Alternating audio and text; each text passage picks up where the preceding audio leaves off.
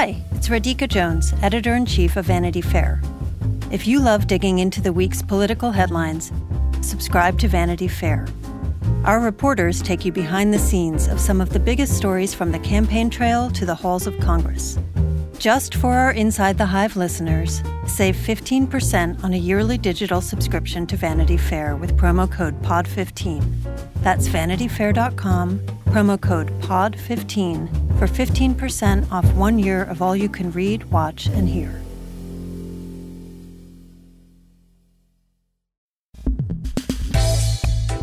So before we get started today, I just want to paint the room for you. Bob Iger, my guest, is the president and CEO of Disney.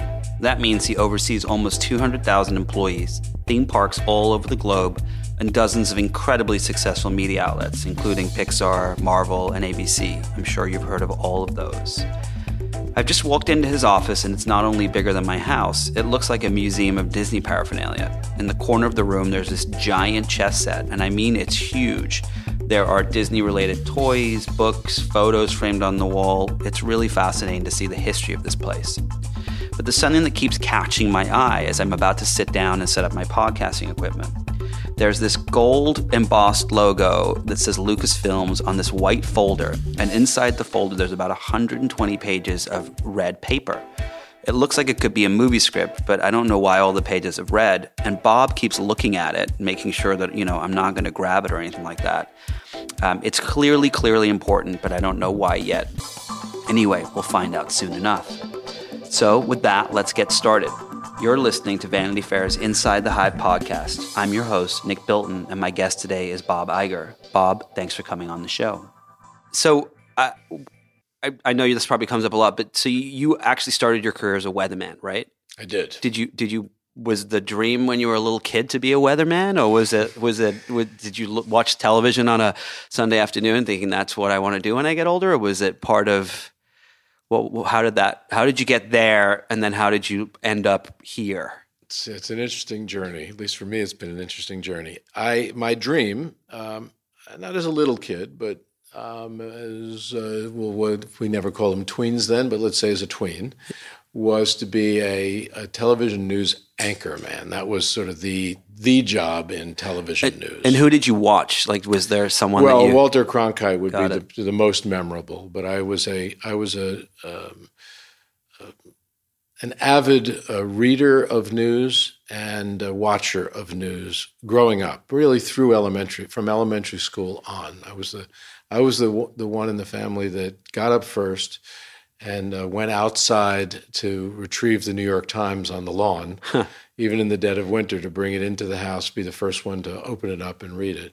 I just love news. I do today. You still do today? Even in the culture of the cycle that news is, it's still... Well, I think it's actually, in a way, easier to love news today, although one could argue maybe the opposite. But for me, anyway, it's easier because it's more ubiquitous in our lives, meaning it's accessible more often. Got it. And so there's more convenience to it, really. Yeah.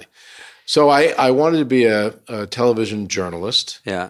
Or a news anchor man. Did you used to practice in front of your siblings, or was it just like, okay, this is the goal? I did not practice. I did do some sports announcing in high school, but that was small. But I majored in television in college, and did a fair amount of television work, news work in college. Yeah. And from college, if that's what you're interested in, the name of the game typically is start at a small TV station and work your way up. And the first opportunity that I had was as a weatherman in Ithaca, New York, at a tiny, tiny television operation. And my goal was to do that well and to step up to something bigger at another city. Were you a good weatherman, or did you have a moment of realization like this is probably not the best thing for me? I had a moment of realization, was quite an epiphany actually at that point, and that was that I did not feel that I was good enough to ultimately achieve what my real goal had been. I just didn't either. I didn't have the confidence, or I just didn't have the ability to do what I had dreamed of wanting to do. And so at the ripe old age of 23, I decided to redirect, and instead of trying to become Walter Cronkite or a job on the air, I decided I would pursue a job off the air, but in television. And I ended up getting hired by ABC in New York in 1974. So in 1974, you go to ABC. Could you ever have imagined that you'd be running Disney? No, not at all. No, I never had particularly lofty goals, except that I had wanted to be Walter Cronkite. No, for me, it's always been about proving myself in the job that I was given. And once I did, setting my sights on the next job and the next and the next and the next. I was never one that either had after I abandoned the idea of becoming Walter Cronkite, I never had a 5-year plan or a career plan or anything that really looked out into the distant horizon. It was much more near-term and current for me. But I had ambition. I just didn't know where that ambition ultimately would take me. Is there a moment where you sit down and you're like, wow, I now run a company of 195,000 people? It's closer to 200,000. It was smaller then. How many was it back then? It was probably about 135. But is there a moment where it's kind of, you're just terrified? Or is it just like, okay, I know what I'm doing and this is it. I've got to figure it out and grow the business and so on? Well, there was absolutely no moment of feeling terrified or even overly daunted by it. Yeah. The bigger feeling was I am now running not only one of the greatest companies in the world, but a true icon as a company and a brand globally. And on top of that, a company that I had grown up consuming and watching. I remember, in fact, there's a lunchbox under that shelf there, which is a Davy Crockett lunchbox underneath. I remember watching Davy Crockett on a small black and white television in Brooklyn, New York, when I was 4 or 5 years old, and loving Fess Parker as Davy Crockett, watching Walt Disney introduce him. I remember the Mickey Mouse Club and being a devotee of the Mouseketeers and, of course, Annette Funicello, and watching Walt Disney build Disneyland on television, telling the American public about what was coming, and going to the movies and watching the great animated films that he and the Walt Disney Company had made, and to suddenly realize one day, my goodness, I'm running the company that Walt Disney founded. Yeah, I've got the job that Walt Disney once had. Was as a life experience and as a moment in my life, something that I considered really special. There's a deep appreciation and a strong sense of responsibility as well. How does someone run a company with this many? How do you actually decide where you're going to devote your resources on a daily basis? There's, dozens of different entities within Disney. How do you decide who you're going to meet with, and which areas of the business are the most important to focus on at that one period in time? Well, as you can imagine, running a company that is this large and this diverse, because we're in multiple businesses and we operate in multiple places in the world, and in businesses that, while they share some similarities, some of them are very different from each other.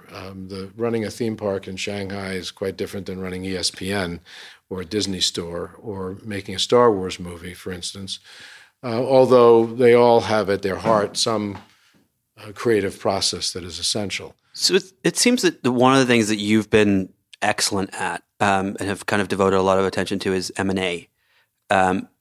Is that a skill that you kind of learned along the way from making mistakes? I mean, you've really picked up some impressive. Well, the M&A discussion, I both. I had some good teachers on the M&A front. Tom Murphy at Capital Cities ABC, who had bought a number of assets for that company. Michael Eisner, who bought Capital Cities ABC, which was a $19.5 billion acquisition at the time.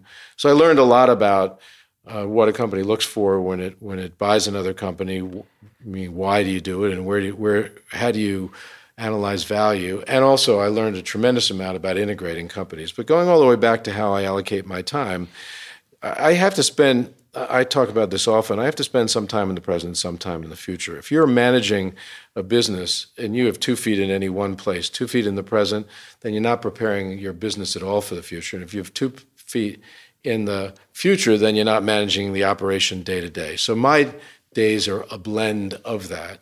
And M&A is part of really looking at the future, which is where should the company go? Where does the company need to go to deliver results or growth for the shareholders of the company? And so that becomes part of my call it daily agenda. And then in addition to that, and this is probably the most important, because this company is so dependent on great creativity, a good part of every day that I spend here and really outside the office is spent on either one of or sometimes many of our creative processes. That also happens to be the most fun. So are you reading the next Star Wars script? Are you getting involved in that level? Yes. I don't read every script of everything that we make, but and you offer sitting notes right now in front of me on my desk is a script for Star Wars 9. Which, if I were to open, I'd probably violate some huge just go Disney to the bathroom and I promise I won't look at it. security covenant. But I will you provide I received notes? This yesterday afternoon. Will you provide notes on that? Will you? Yes, I was asked by Kathy Kennedy, who runs Lucasfilm, along with Alan Horn, to read it and give her some thoughts on not necessarily page by page criticism or page-by-page input, but the overall feeling of this piece, which would be the third in the trilogy of Star Wars movies, or I'll call it Skywalker Saga, that we're making. So I will spend time on that. I've been doing this for a long time, and because it's such a relatively new asset for the company and such an important one, I believe that a good use of my time, not just in exercising my responsibility as CEO, but also in providing input to our businesses, is on things like this. So just to go back to the M&A thing, what's a trick that you've learned? When you're dealing with someone like Steve Jobs, for example, to acquire Pixar, is it a game? What's the trick that let's just say I was going to buy Lucasfilms today, like what would be the advice you would give me to negotiate and ensure that I actually pull it off and didn't have someone else steal the company from under me? I think some people that I've spoken with in business have treated M&A like a game. I've never looked at it in that way at all. I'm a believer in determine what it is that you want to accomplish, meaning do you want to buy this company or not? If you do, determine what it is you want to spend for it. And then instead of playing a game, just basically being resolute about your pursuit of it. To the extent it's a game, it's a game in the sense that you start at the beginning at some point and you play it to accomplish something, in some cases to win. In this case, to win is to actually buy the asset for the price that you deemed it was worth.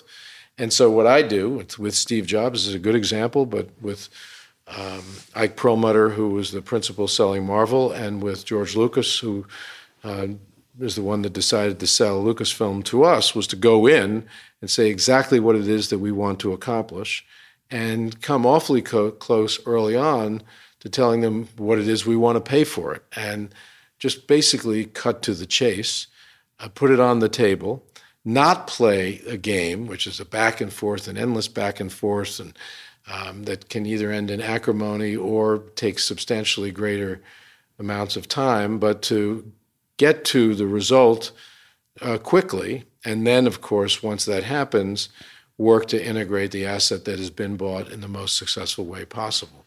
So with Steve Jobs, it was very, very clear. I've got a crazy idea. What's that? Buy Pixar. We had been talking about whether there was a way to salvage the relationship. He said that it wasn't the craziest idea in the world. I ended up in a 4 or 5 hour meeting with him in the Apple boardroom in front of a whiteboard, just the two of us, exploring the pros and cons. He had written them on the whiteboard in front of me. And what were some of the cons? The cons were he was not yet fully trusting of Disney and where Disney was. He was very, very concerned that we would be sort of the conquerors of Pixar, and that in doing so, we would destroy the culture that had become the essence of what Pixar was and was so vital to its successful creative endeavors and the pros creative were? output.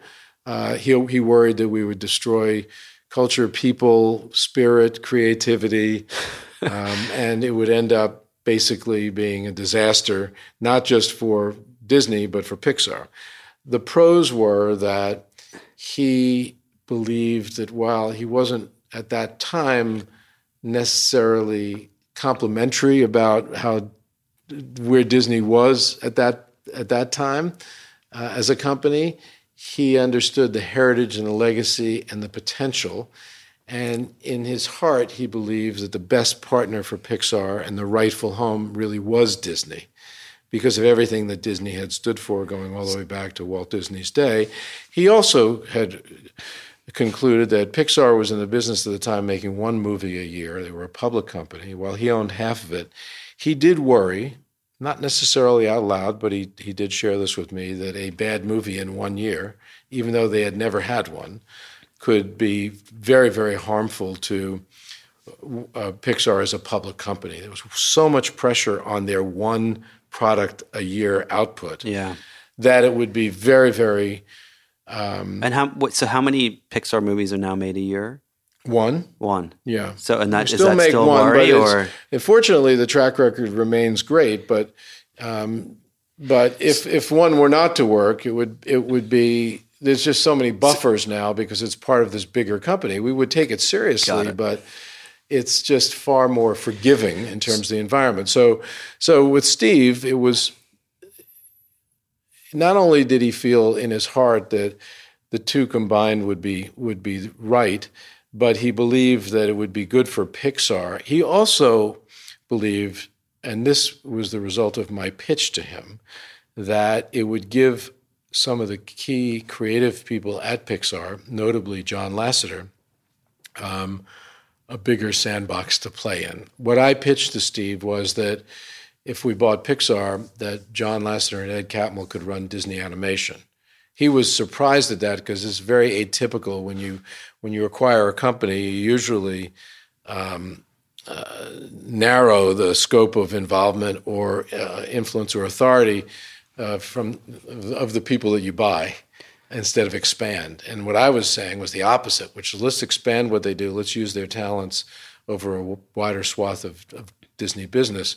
And that was extremely attractive to him because he knew that not only would they be good at it, but they would love that opportunity. It would be good for their lives. It would be good for them as creators, and it would ultimately be good for Disney. So, was the deal done at a handshake in that Apple boardroom, or was there more after that you had to kind of do the convincing? Well, and from a time frame perspective, the initial discussion with Steve was in mid-October of 2005, and we closed and announced the deal in late January of 2006.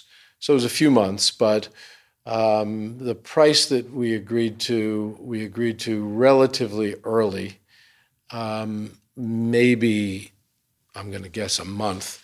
But then there was two other processes we had to go through. One was what you'd expect, particularly with an acquisition, that was north of $7 billion, and that is you have to inform your boards, and there's got to be some analysis done at the board level and discussion and presentation. That took a little time, but then on top of that, what took more time was all the things that Steve put in his con category about what could happen to Pixar. He wanted to figure out how to reduce to writing and reduce to a contract, which we ended up calling a social compact, to protect Pixar when it became part of Disney. And the list was long and interesting, and in some cases comical when you think about it in today's terms or in today's world, but it included many, many things that... Like what was an example? An example was that once a month, Pixar employees had a beer bash on Friday afternoons. That's in the contract. And in the social compact, we agreed that we would continue to have a beer bash. And what's funny about it was that when the day after we closed the deal, our general counsel of Disney decided that he would get a keg and we would have a beer bash in our corporate headquarters, just as sort of either a tip of our hat or a tip of our glass to the Pixar folks. You're listening to Inside the Hive with Nick Bilton. When I was a teenager, I remember how excited I was when I first started shaving. It was like one of those moments where I finally felt like I was a grown-up. However, what I was not excited about was how expensive razor blades cost from these big razor blade companies. Luckily, today, there's a company called Harry's which sells razor blades directly over the internet, and by doing so, saves people a lot of money. So rather than pay $4 at a drugstore, if you go to harrys.com, you get to pay half that. I'm telling you, I've tried these razors. They're amazing.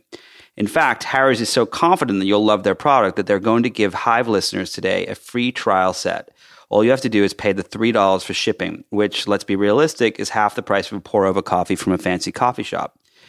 It's a really great company. The folks who started it, Jeff and Andy, are really good guys. They even donate 1% of their sales to charities. So to get your free trial set, including a razor handle, 5-blade cartridge, and shave gel, go to harrys.com/thehive right now. That's it, harrys.com/thehive. I'm telling you, you'll absolutely love these razors. You've done all these acquisitions since you've been CEO. You haven't, with the exception of Maker Studio, you haven't really acquired any tech companies. You haven't, especially, there was, of course, rumors about Twitter and things like that, but you haven't gone after any of these big social networks, even though they are media entities that would, or maybe you have and you just can't say. Is there a reason for that? Is it that these companies are overvalued? Is it that you don't necessarily know if they're the right fit for Disney? What's the thinking there? Well, any of the acquisitions that we've made have taken into consideration a number of things. Fit for the company in terms of strategic fit. The big acquisitions that we made were perfect fits strategically because they were all, we call it intellectual property, but they were all creative businesses, storytellers. And they were all they were telling stories that were could easily fit into I'll call it sort of the Disney storytelling apparatus, which is telling stories not just in one medium or in one form, but then leveraging or using those stories to tell across many mediums.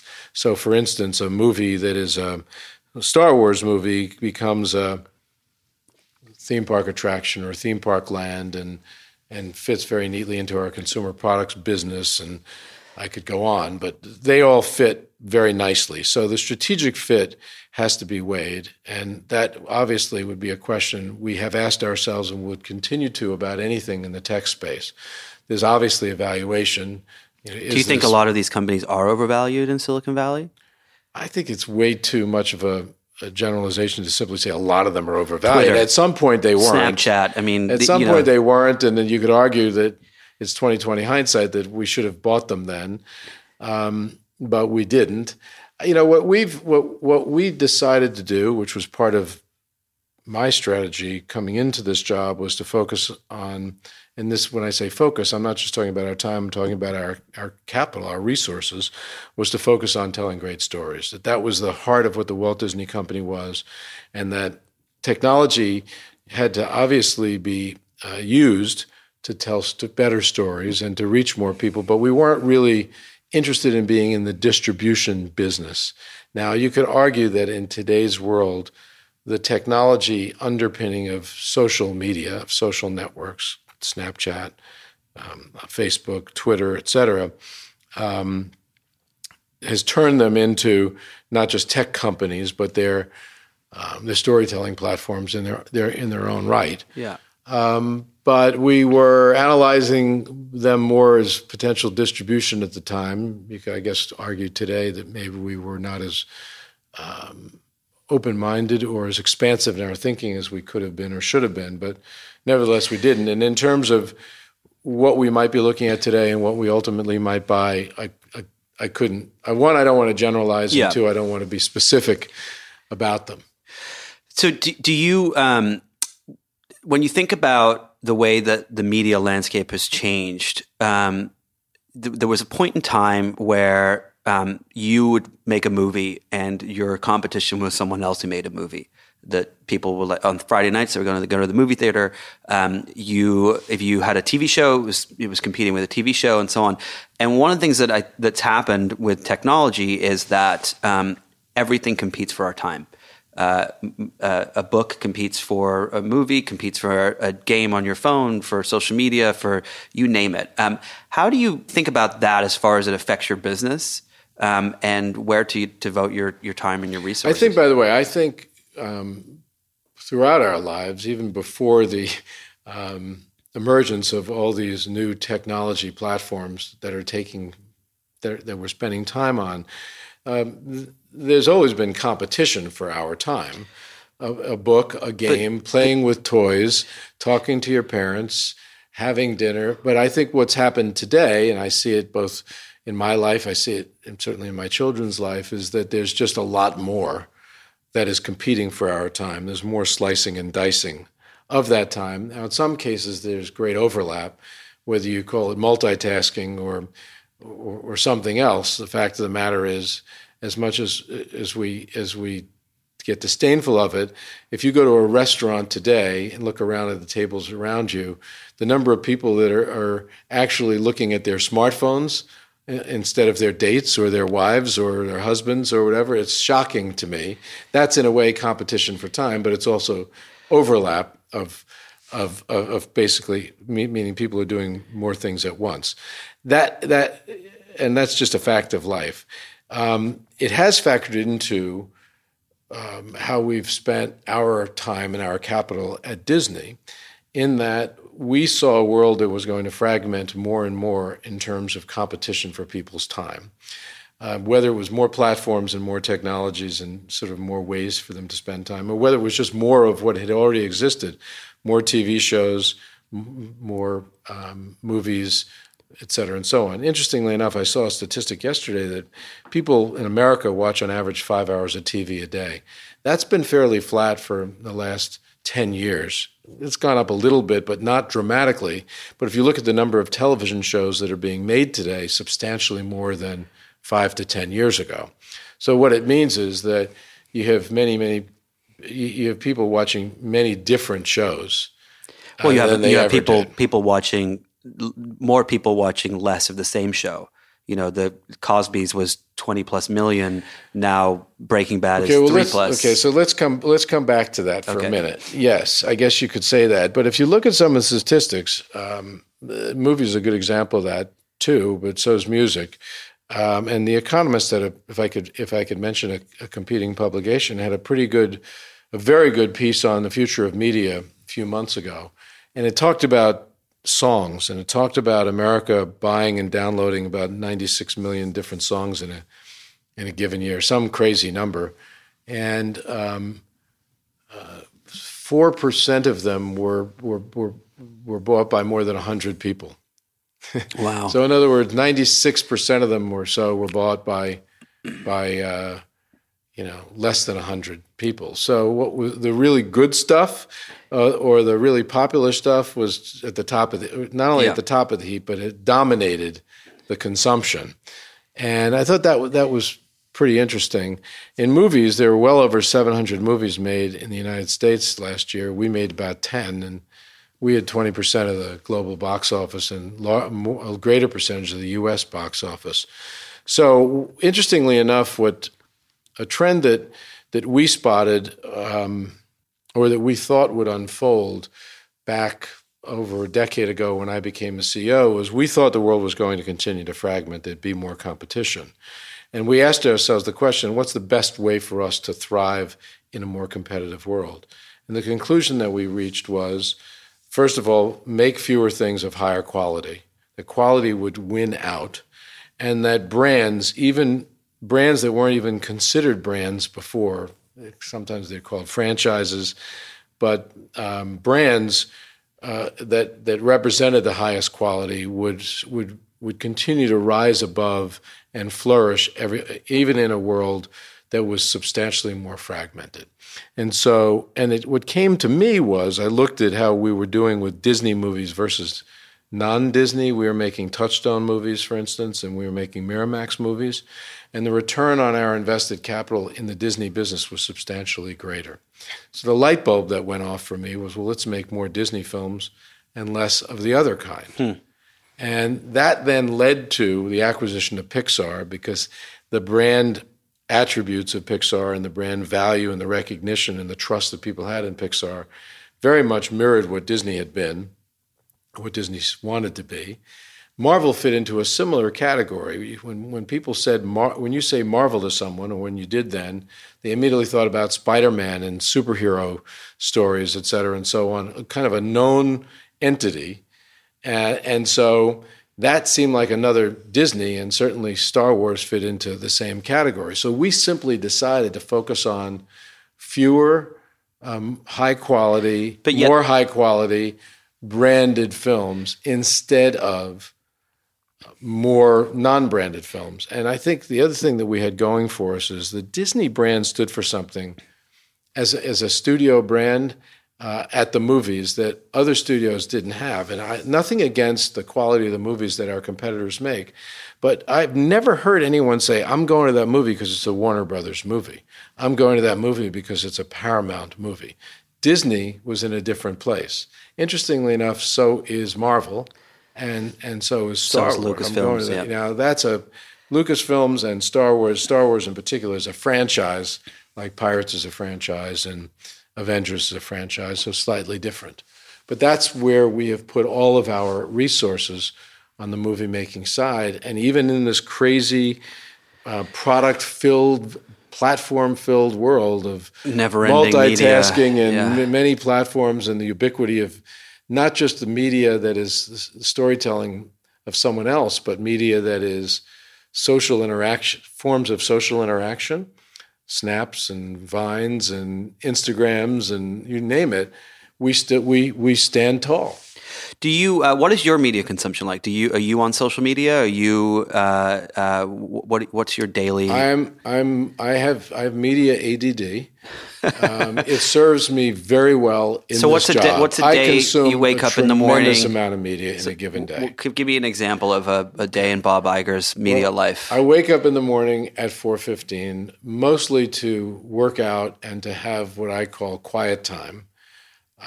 What time did the kids wake up after? I'm gone before the kids wake up. Got it.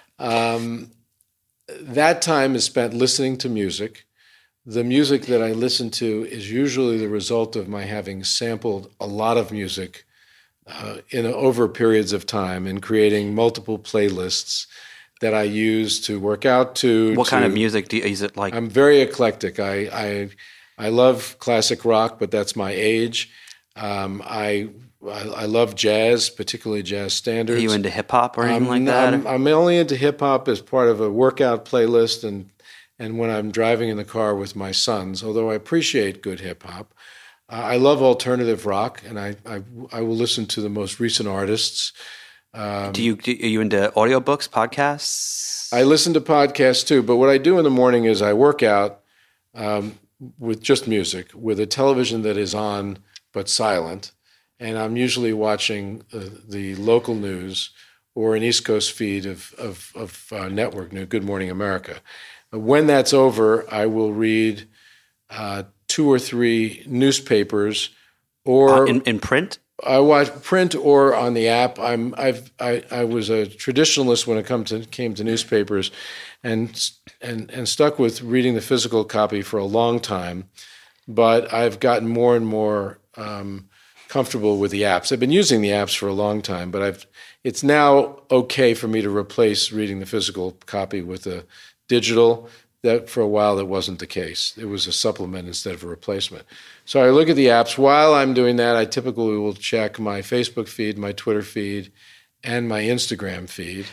And then, of course, I'll look at things like ESPN and highlights of my favorite teams. And I'm doing almost all of that now, when you check I go to work. When you check your Facebook and your Instagram, are you liking people's photos? Are you leaving comments? Or are you just kind of on Instagram, more lurking? I'm liking friends' photos. I do follow a lot on Instagram of things that I'm interested in. So I like sailing, so I follow every single sailing Instagrammer that is out there. And there I just like looking at pictures. I also like travel, particularly to places like Italy. So I'll look at beautiful seaport, towns in Italy, for instance.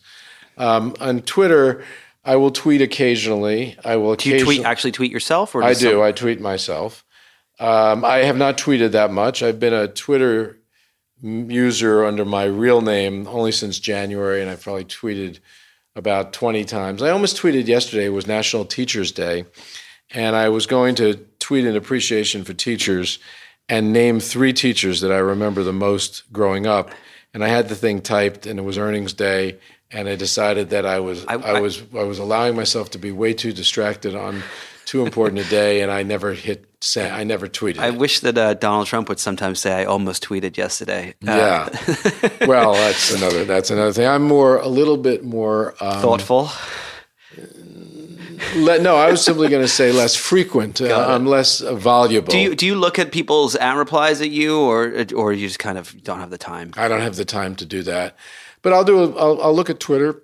I'll look at Facebook. I follow on Facebook everything from what you'd expect. The Disney studio to see what we're posting. That's sometimes just to get a sense for how we're marketing something, to all the way to, my sons and my grandchildren and my daughters and nieces and nephews, and it's a way for me to keep in touch with family that's on the other coast, and as well as business. And then I'll come to work, and I typically will consume more media at work. I will go to multiple websites during a given day, mostly looking for news. I'll check 4 or 5 different newspaper sources online. I'll go to things like Huffington Post. I'll go to aggregators like my Flipboard, which I've pretty heavily programmed. But the entire day is spent going back and forth with media. This is Inside the Hive with Nick Bilton. Last year, a friend of mine purchased a couple of theater tickets for his wife to surprise her for their anniversary. When they showed up at the theater, they were told that the tickets were actually fake and they were turned away. I've heard so many horror stories like this about people buying tickets for concerts, plays, and sporting events on the internet. But I don't worry about that happening to me because I use an app called SeatGeek, which is by far the easiest way I've found to shop for tickets online.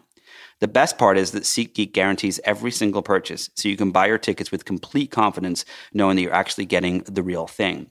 They do a bunch of other stuff too, including grading seats and pricing based on value to help you figure out which tickets are best for your budget.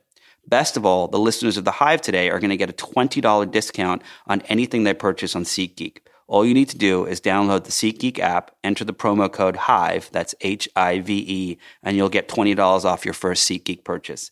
Again, the code is HIVE, and you can enter it directly into the SeatGeek app.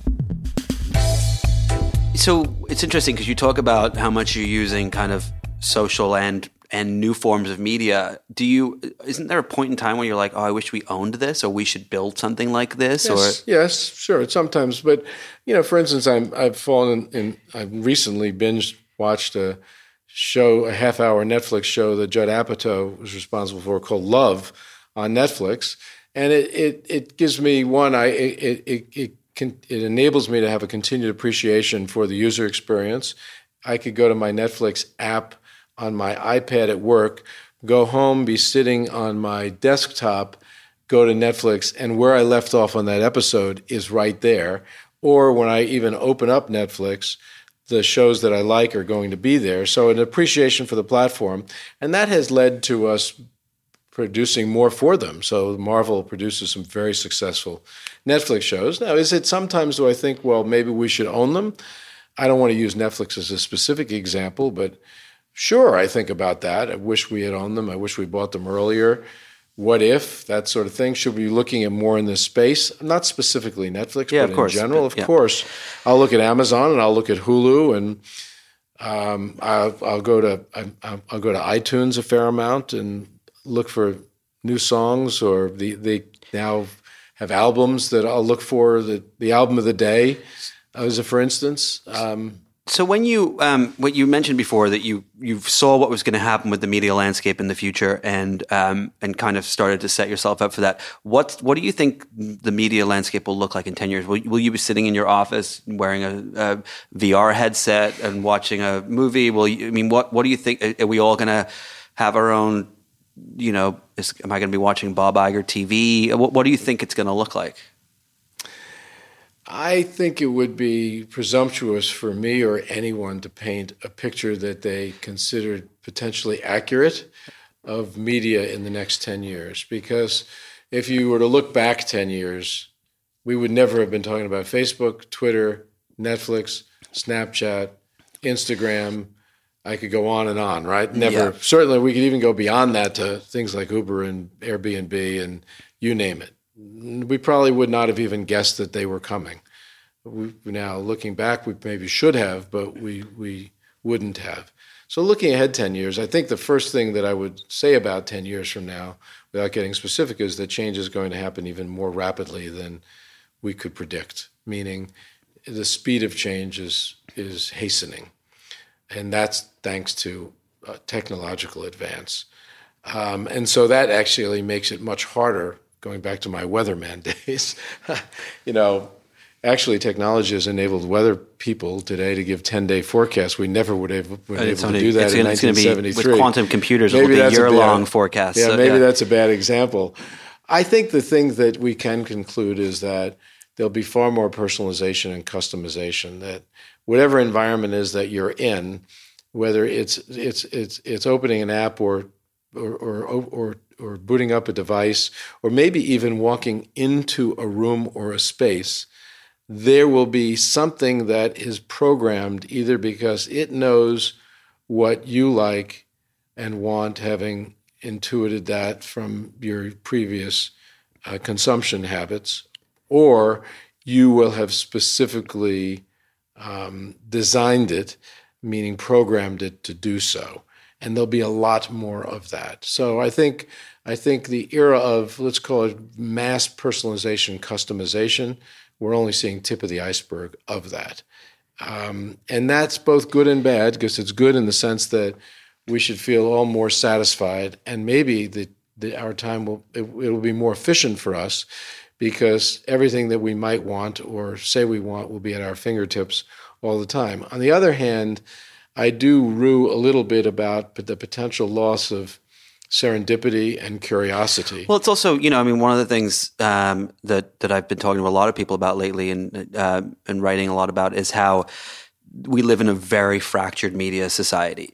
People on the right read and watch things on the right, people on the left read and watch things on the left, and the two never ever meet. And technology has made that worse. And I wonder, do you feel kind of a responsibility to try to fix that, or as someone who runs a company that is involved in this media landscape, or is it just? Well, you're introducing a whole new principle here. So we can talk about polarization from a social and political perspective. The issue of customization that's interesting is I think these so-called algorithms or technology, they're more than aids, enablers, in a way, favor what is most popular, too. You could argue that when you turn something on these days, you're immediately shown, Apple's a good example of this, sort of what's most popular already. So the notion of fragmentation is an interesting one, because you could argue that what is good and what is popular is only going to get more and more popular, because... But isn't customization polarization, or is it not? Well, you could argue that customization it leads to more variety, in that I'm watching the 10 channels or 10 TV shows, mostly TV shows. I think, by the way, in television, people are going to watch shows and not channels. But I'm going to watch the 10 that I like best, 10 shows. You're going to like the 10 that you like best. There may be some overlap there, but when I meet you, you're going to have, let's say, 8 of them that I've never seen before, and I may have 8 that you've never seen, and I may sit with you and say, hey, you ought to check these out. You haven't watched that? You may be... We're watching only 2 in common. You mean we'll actually talk to each other in the future, face to face? Well, no. I think we'll probably text one another or whatever. Or, you can even today, you could consume something and all of a sudden your entire Instagram list or Twitter list or Facebook list knows Nick just watched an episode of Scandal on ABC. Or you'll watch it and say to everybody, hey, you got to check this episode out. So I think in a way, you've got a megaphone, technological megaphone, to tell everybody who cares about what you think, whether it's friends or followers or whatever, what it is you think is good and what it is you like. So I think actually in terms of, well, let's call it consumption of media, I actually think you're looking at a world where there's potential expansion of shared experiences or what people could like or would like or consume. Now, politics and other issues, I think there's no question that the world is polarized, and that's in part the result of choice, of meaning it used to be that you had 3 networks to watch, and they were all relatively the same in terms of let's call it political leaning or lack thereof, and that was it. And then suddenly the right had its news and the left had its news, and people who identified more to the right watched the right news, and people identified to the left watched the left news, and the same would be true not just for watching on TV, but for all the other sources of news. And that led to a divide. I actually think it's contributed to a divide. Whether it's the only result, I think that would be wrong.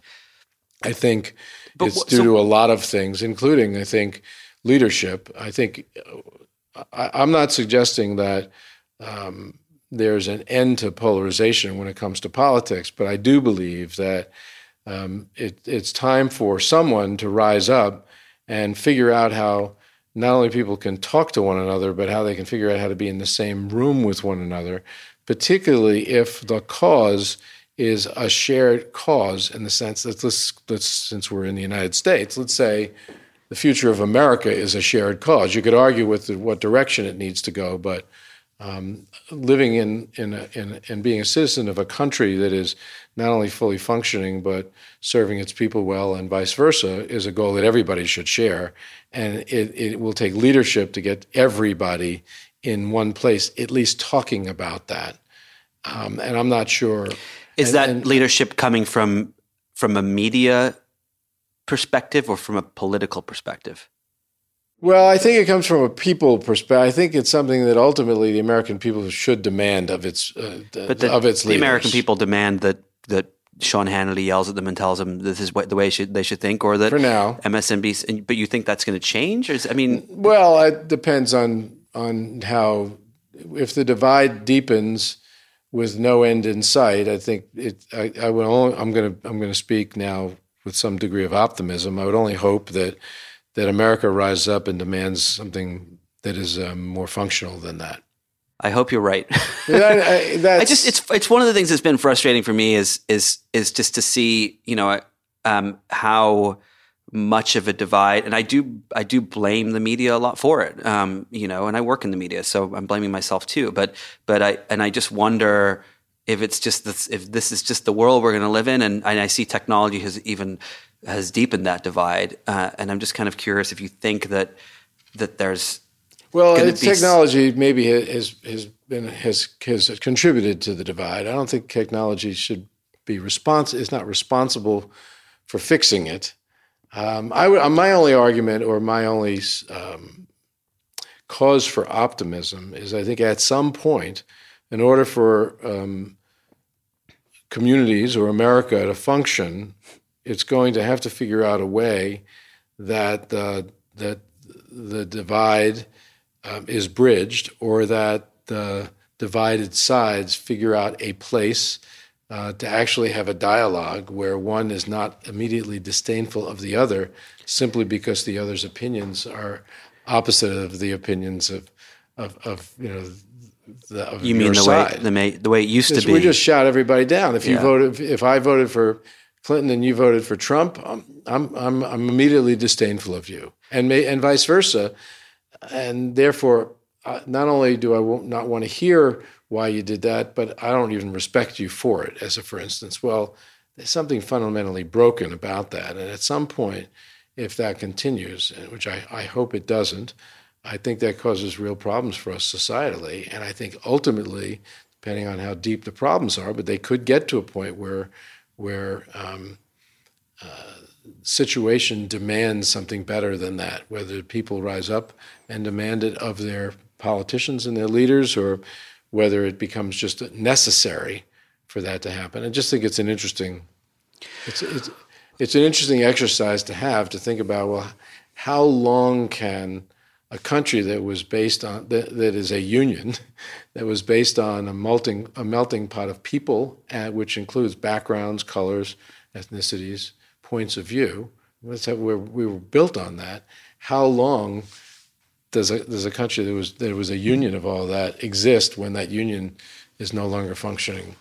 Yeah, in the way it was designed to function in the first place. But that's where I'm running Disney here, and we were talking about how I got from being a weatherman. It's a perfect segue. How do I get from being a weatherman to being the CEO of the Walt Disney Company? So I asked. We've traveled a long way. It's good. This is what people want to hear. You're listening to Inside the Hive with Nick Bilton. A few years ago, I was a manager in a division of a big company, and the hardest part of my job was hiring.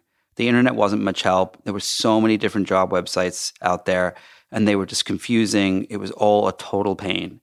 Now there's a company called ZipRecruiter, which easily lets you post a job listing to over 100 different websites with just one click. Once you do it, the company uses their proprietary technology to efficiently match you with the right people for the job, and they do it better than anyone else. That's why ZipRecruiter is different. Unlike other job sites, ZipRecruiter doesn't depend on candidates finding you, it finds them.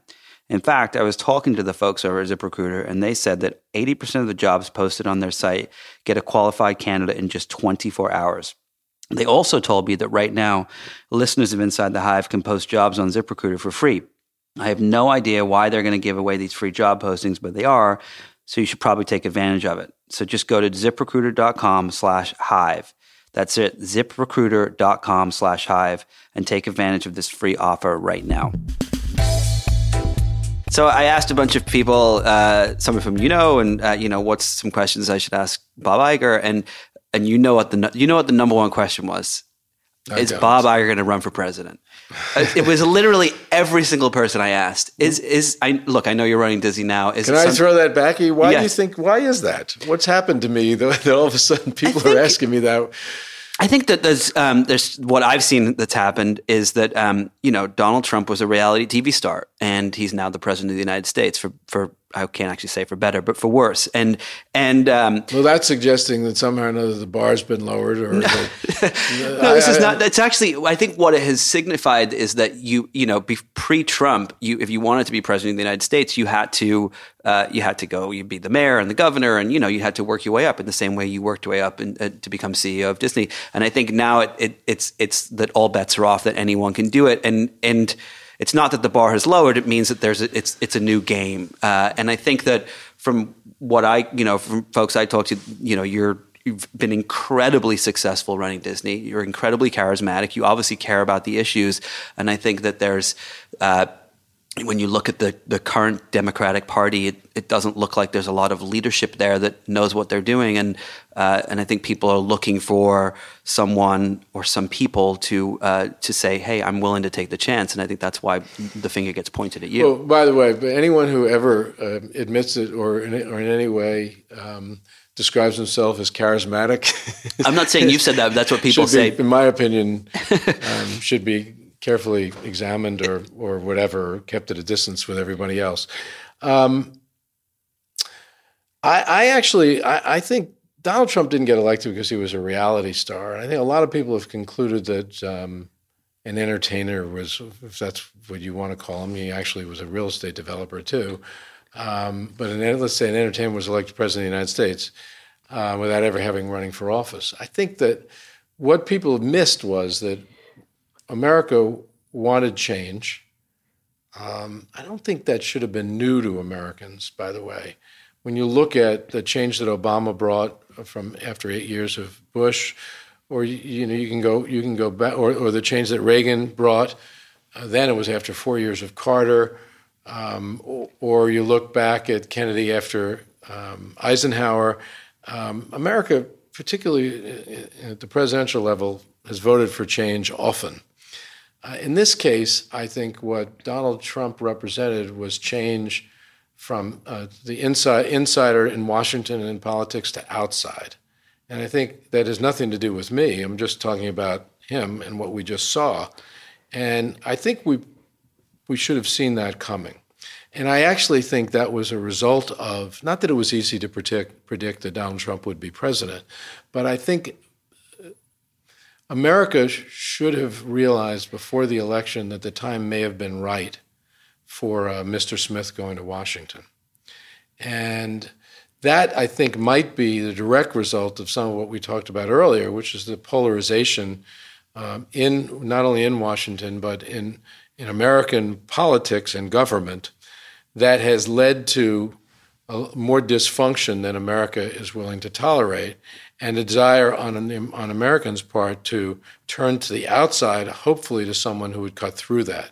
I think that's a lot of what we were seeing. Yeah, without it's very doubt. easy to say all of the attention he got. No, look, The Apprentice, and that he was is a larger-than-life character. When I say reality star, I think that, it's just me kind of joking around a little. But the point that I'm trying to make is that someone who is not a traditional politician, as you said, Mr. Smith went to Washington, and I guess the question, maybe it's a hope that people have, I don't know, is if you would ever run. Is it something you've thought about at least? Is it something that's kind of crossed your mind? I think I don't want to in any way sound presumptuous, because I happen to believe that it's a very, very hard job to get, and it's a very hard job to do. And I don't think one approaches either the getting or the doing in any frivolous way. It takes a tremendous amount of thought, a tremendous amount of commitment to do something like that. And I think it's it's presumptuous to believe that I've concluded in any way that I'm a person that can or should do that. What I said yesterday on our earnings call is really all that I will say beyond what I've just said to you, and that is that I've had this unbelievable privilege of running one of the greatest companies in the world for 12 years. I'm not done. I've committed to running it through the middle of 2019. Not only am I not done in terms of time, but there's more I want to accomplish, particularly as it relates to setting this company up for the future, to continue to succeed. Succession is an important part of that. And when you do something like that, what I just described, you don't have time to think much about what comes next, honestly. And what you're posing in terms of what could come next is so huge that it takes a tremendous amount of time and effort to even consider that. And I'm fairly distracted at this point by the responsibilities at hand. It's the last couple of questions. This is a question I ask people a lot. If you could go back 20 years or 30 years, whatever you want it to be, and sit down with a younger Bob Iger, what advice would you give yourself? Well, first of all, I'm typically asked the question, if you could do anything over again, what would it be? And there isn't anything, really. It's turned out all right for me. And I'm a believer in fate, and the fact that in life little things can make such a difference. If I didn't walk into an event at the Waldorf Astoria Hotel in 1994, I never would have met my wife, for instance. And so I think if I raised that only because as I look back, if I ever did anything different, it's possible I wouldn't be where I am today. And so I don't even want to think about touching any of it. I'd say the one thing that I would have liked to have known 20 years ago was it was all going to work out all right. It would have made life a lot easier. But then again, maybe I would not have been as hungry, and I would not have tried as hard. I wouldn't have been as focused, I guess, on what it is I was trying to accomplish. I guess a better way of posing it is what is the biggest lesson you've learned running a business that you kind of would love for a younger you to know? Well, now you're getting at what I'm hoping to write about. There are qualities of leadership that have served me well, and I believe would continue to serve someone running the Walt Disney Company after me, that I will be writing about. and there are many of them. This is probably where I get more boring. Can you give us one quick one? Well, I don't think you run a company like this company well in over a long period of time without having an insatiable curiosity, and spending a lot of energy being curious, asking a ton of questions, wondering about a lot of things. What direction is technology going? What stories might people like? Where should we go? What markets should we open up? What businesses should we be in? And so I think more than anything, there's an energy that curiosity can generate, but there's an energy that curiosity needs too. In other words, people need to devote time. I don't think it's something you manufacture, by the way. I think you can be better at it in the sense that you can apply yourself more to asking questions and wondering and experimenting, trying new things, going new places. That's vital. That's vital. I'd say that would be at the top of my list. Now, I'm fortunate in the sense that I was born curious, and I've always spent a good part of my waking hours seeking answers and looking around corners and peering into the future and listening to music and trying different things. And so very, very last question for the Star Wars fans out there. How many Star Wars, will there be how many are there now? We've only made 2. We made Star Wars 7, which was The Force Awakens. We made Rogue One, which was a standalone movie. Star Wars 8 is being edited. That's called The Last Jedi. That comes out in December. A Han Solo origin movie, which has not been named, will be coming out in 2018. And we're making Star Wars 9. That is not shooting yet. It's just that's been written. That's sitting on your desk right now? That's a script that's sitting that right if I in front touched, of that me. would be shot on site. We hope to make at least one other Star Wars story or standalone film after that, but we've not been specific. And we've got some development going on there, but we haven't been specific about that, what that is. And Kathy Kennedy and Alan Horn, Kathy Kennedy from Lucasfilm and Alan Horn, who runs our studio, and I met a few weeks back and talked about potential Star Wars movies that could. When we were done, we figured out that we might have enough Star Wars movies to take us to 2035. But then we realized that we didn't, and no one in the room really need to worry too much about them, even though we do have a foot in the future. But there'll be many more made after the set of films that I just described are made. Cool. Well, thank you so much for taking the time to chat today. Pleasure. Thank you. Thanks to my guest, Bob Iger. If you enjoyed this episode, be sure to listen and subscribe to other great episodes of Inside the Hive with Nick Bilton. You can find these on Apple Podcasts, Google Play, or anywhere else you get your podcasts. And don't forget to leave a review while you're there, preferably a good one. I also want to say thanks to the folks at Digital Media for their production work, thanks to my editor, John Kelly, and thanks, of course, to our sponsors, ZipRecruiter, Harry's, and SeatGeek. Please support them the way you support this podcast. I'll see you next week with a fantastic, fantastic guest.